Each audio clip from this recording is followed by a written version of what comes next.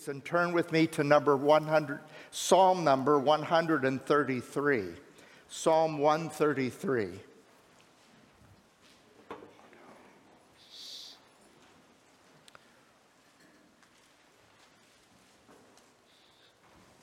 When Pastor Joe asked me to preach, right away I thought, patriotic. And as I walked away from him that day, God spoke to me and said, Paul, I want you to do Psalm 133 about unity. Because if ever our nation needs to be united, it's now. There's so many divisions. And so reading Psalm 103, how good and pleasant it is when God's people live together in unity. It is like precious oil poured on the head, running down on the beard, running down on Aaron's beard, down on the collar of his robe. It is as if the dew of Hermon were falling on Mount Zion. For there the Lord bestows his blessing, even life forevermore. I ask you to read the prayer that's projected. Can you pray it to God? May the Lord be glorified. Come on. May his church be edified. May the devil be terrified by the word of the Lord. I love the United States of America, the land where we love, where we live. And this weekend we celebrate the 4th of July, the signing of the Declaration of Independence, which let the King of England know that we are an independent state. And I want to focus today on our nation's first name, United States of America, okay? Our first name is United. I'll tell you more about that as we go along. But another thought, that we are united with Christ as Christians, that we're united with our brothers and sisters in Christ. And as Christians, unity means that despite differences of opinion and style, we can all come together at the foot of the cross. United means joined together for a common purpose. And although we may not agree on everything, we have our own opinions. We can agree that Jesus is our great Savior and our Lord. And we may look different. We may act different. But God has called us to be united together in this great nation and as this great church. Unity is important to an ongoing relationships and health. Now, the psalm, which speaks about Christian unity, has in its heading, do you see in your Bible, it says Psalm 133. And then it says, a song of ascents. Now, those of you who carry the Old King James, it says what? A psalm of degrees. What does that mean? And it is written by David, King David.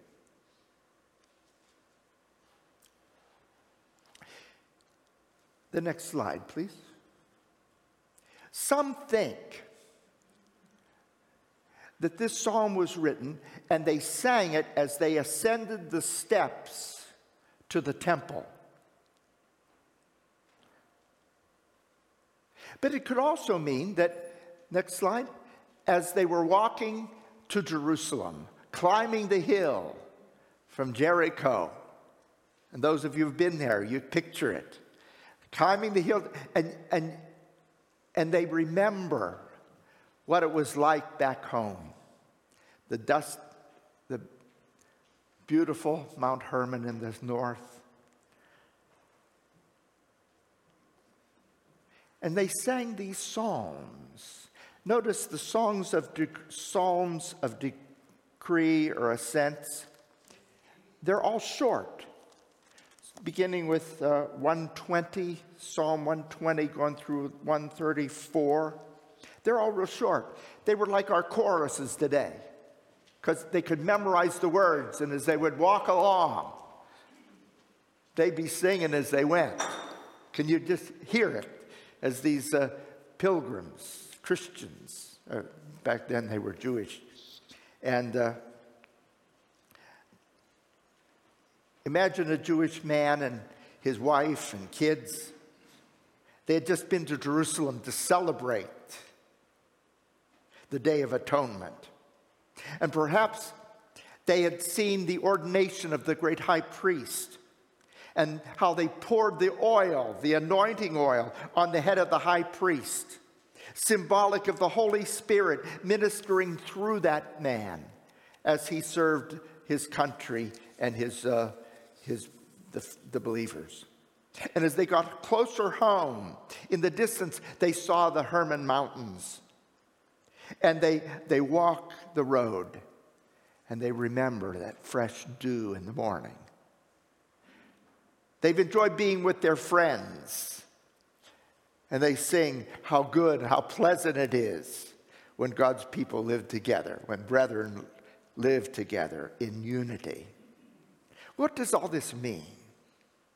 I want you to see pictures of unity, what it looks like as it's displayed in Psalm 133. First of all, picture several types of unity.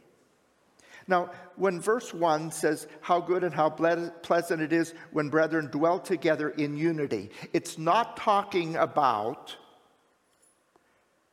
the cult group that's known as Unity or Unitarian Church.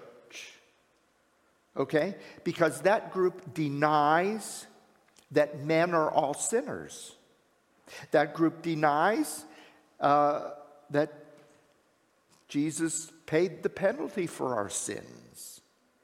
It believes that in the reincarnation of the soul, the cult group Unity, it believes that every man is already perfect and all they have to do is recognize the fact. Well, friends, I'm not perfect, and you know it. I have my goofs. And so let's look at what the Bible really means when it says how good and how pleasant it is when brethren dwell together in unity. Go back to the previous slide. Yeah, there. Stay there, Sarah. Don't advance till I tell you then. Okay.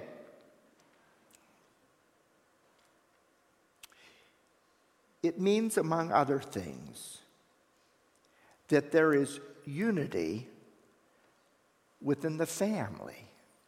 How good it is when families get together. It grieves my heart when families argue and fight. But when families enjoy being together, our family, every other year, we can't afford it every year, but every other year, we rent a place and we go as a family. And it's just great to be together with my kids and grandkids. It's just fun. And you know what it's like, I'm sure.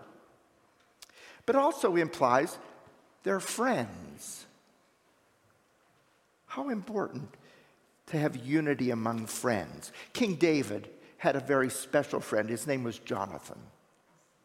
And he writes in 1 Samuel chapter 1, your love for me was wonderful. And you know the unity, the oneness when you have a close friend. A couple of weeks, 2.5 weeks, Connie and I go to Mahaffey Camp. And I get to see my friends. Not that you're not my friends, you are. But I get to see other friends that I only see once a year. And it's just great to be together. Yeah, friendships. But this also implies national unity. How important that is. Patrick Henry wrote it this way. United we stand, divided we fall. But he didn't originate those words, for they're found in the very words of our Lord Jesus Christ. For instance, in Mark chapter 3, Jesus said, if a kingdom is divided against itself, that kingdom cannot stand. If a house is divided against itself, that home cannot stand. Satan, in his efforts today to try to divide our nation, and there's strength and power when we work together as a nation.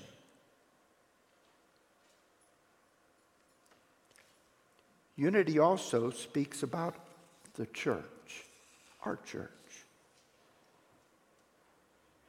If we intend to break down the strongholds of this community, if we intend to break down Satan's strongholds around the world, we must be united in mission.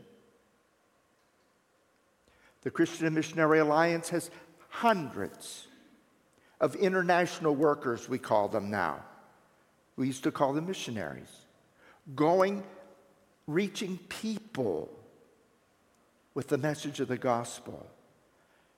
Our united efforts, so important as we work together. It was 40 years ago, this summer, we launched into building this building. And while we were building this, the contractor was building the church building. We church people were building the parsonage. How many helped with that parsonage? Come on, Harry, put your hand out. Yeah, lots of people. We had a great time. It was hip, but could we have done it individually? No. We did it as we worked together. What a happy time we had as we sang and worked and prayed. But spiritual unity is vital. Men, women united with God. Prayer is uniting with God. And some who've come from other church backgrounds are not accustomed to the strong emphasis on prayer that we have here at Life Point Alliance Church. The old Alliance slogan, you don't hear it much anymore, storm the gates of hell. Do you remember those? As we took our stand in prayer and trusting God to deliver. Jesus said it this way, again, I tell you, that if two of you on earth agree, that's unity, agree about anything you ask for, it will be done for you by my Father in heaven. Where two or three come together in my name, there I am with them. And so unity is so vitally important with Jesus. And the writer of Proverbs says, there's a friend that sticks closer than a brother, and his name is Jesus.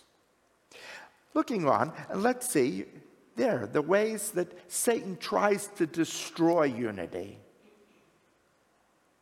And there are many ways that Satan tries to get his foothold to destroy the unity of the church and families and neighborhoods and nations.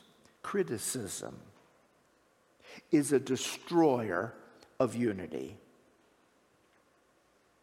In our society, it seems people want to blame somebody else and fault finding. Friends, we all have faults if you haven't figured that out. Me included. And criticism focuses on those faults instead of on Jesus. Criticism is most often rooted in inferior feelings about oneself, Romans chapter 2, verse 1. You who pass judgment on someone else, for at whatever point you judge the other, you are condemning yourself, because you who pass judgment do the same things. Undisciplined life destroys friendships. It takes discipline to go and speak to a friend when he's hurt you. It takes discipline to take time to be with your friend. Proverbs chapter 18, verse 24 says, a man that has friends must show himself friendly. If you don't work on friendships, you won't have them. You can't be lazy about this. In the church, it takes discipline to get out of bed and come here on Sunday morning to be with your friends. You can hear the message on the computer, and I'm thankful that we have the computer at a time like this. But it's not the same as when we come together as believers in Christ and enjoy that fellowship and that sense of unity where you know your brothers and sisters in Christ. You pray for them and with them, and they can trust you. That's so important. In Life Point Alliance Church, we've got to work at this, or we'll lose this precious gem that we call unity. Selfish attitudes of pride. Look at me, how wonderful I am. Don't you think I'm preaching pretty well, Dixie? That attitude will destroy us. And it's Satan that comes in and cripples with pride. Every one of us who have been offended, there are people who have hurt us, done us wrong. But forgiveness says, I'm going to lay aside those selfish attitudes. And although I remember the hurt, I won't hold that against my individual friend. Unity. It takes laying aside pride. Focusing on differences of opinion. We all have differences of opinion. I have a wonderful wife. I think all of you agree. She puts up with an awful lot. She does. But friends, we have differences of opinion sometimes. Unity doesn't mean that you have to agree on everything, but you can kind of agree to disagree. Do you know what I mean? I have a wonderful sister who pastors a Pentecostal church in New York. I love her. She loves me. And there are some things we just agree to disagree about. And we get along just fine. I haven't found anybody on earth that I can agree with on everything.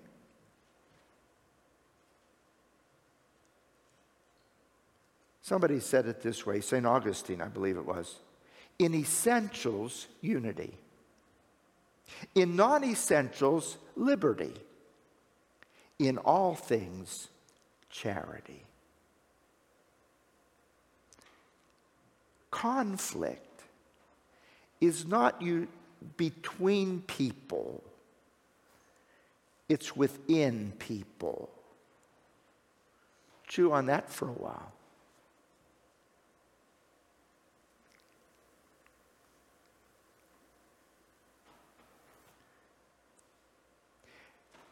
One that's not on your note sheet, you'll have to write it in. Fear.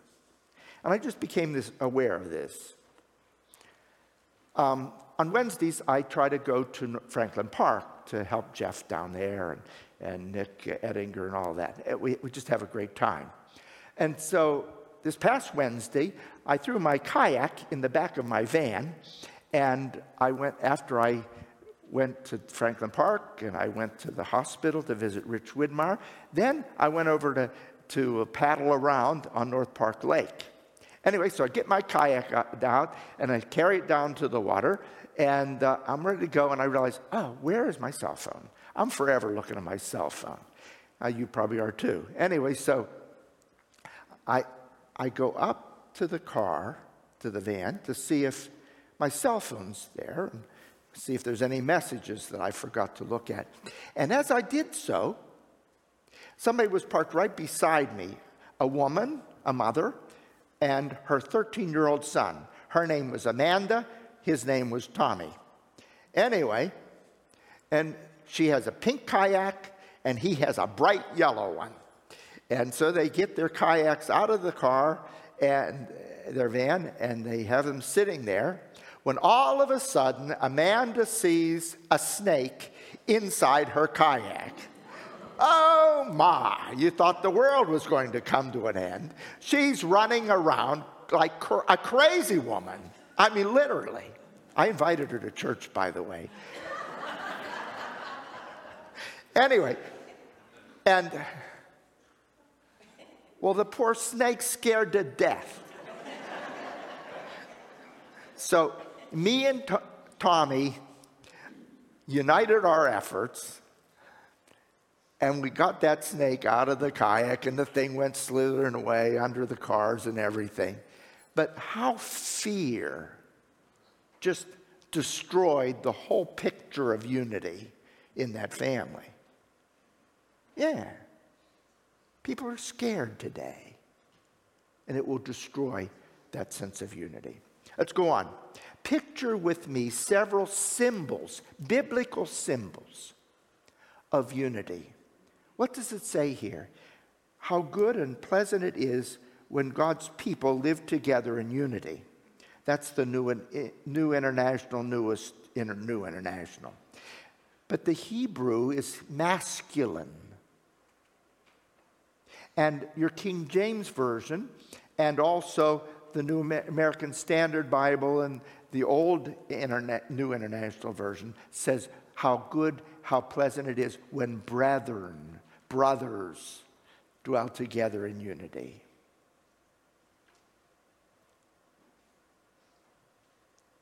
How does a person become a brother or a sister in Christ? By being born into the family. By being born again. Yeah. And so you got to be born again into God's family. Have you been born again?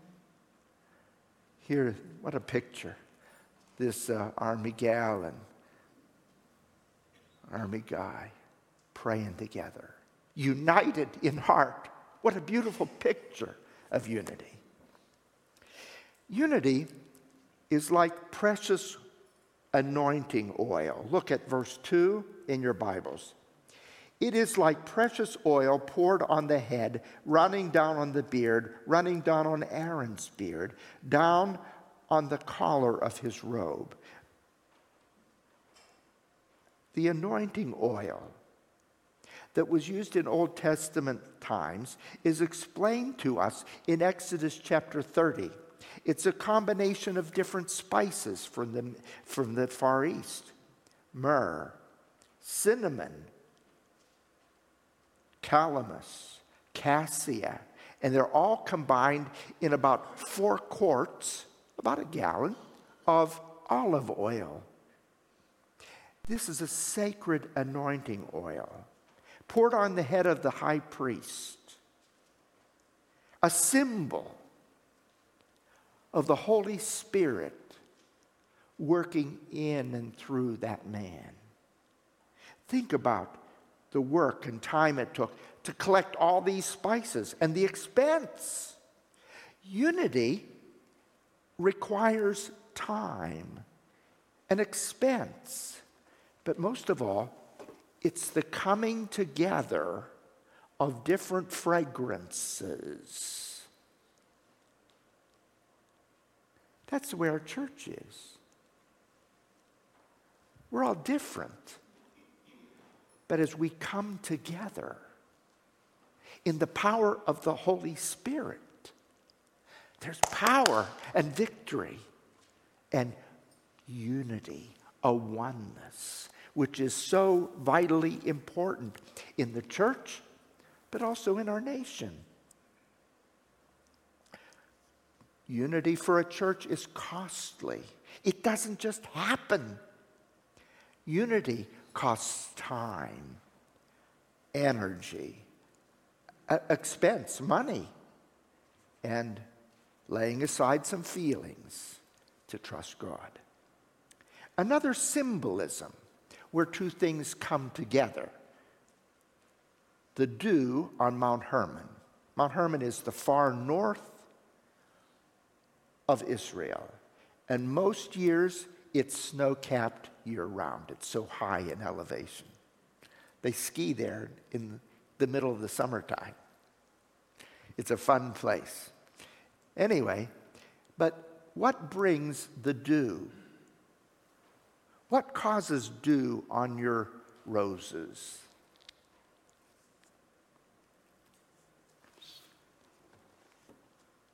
It's when the rose is warm from the sun all day and the fresh, cool breeze in the evening comes in.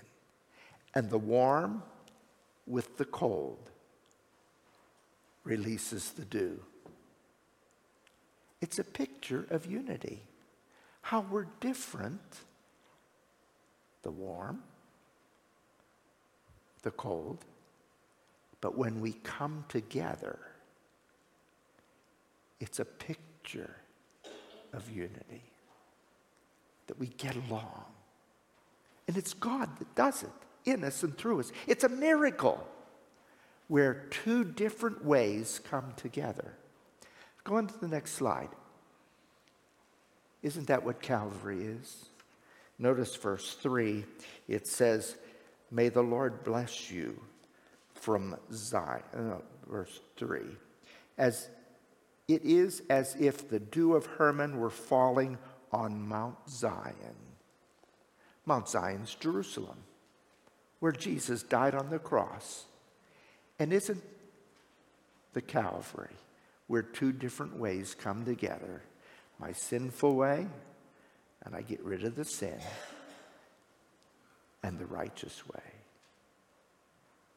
What a beautiful picture of unity, to come to the cross, to lay it before Him, to realize that Jesus died on the cross for you and for me.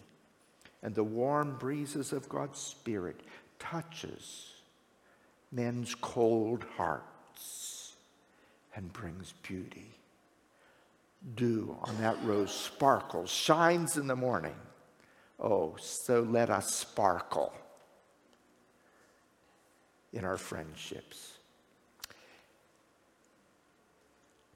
Picture with me next the blessings which come with unity. The many blessings. Verse 3, notice it says, the end of the verse, "For there," in unity, "the Lord bestows His blessing, even life forevermore."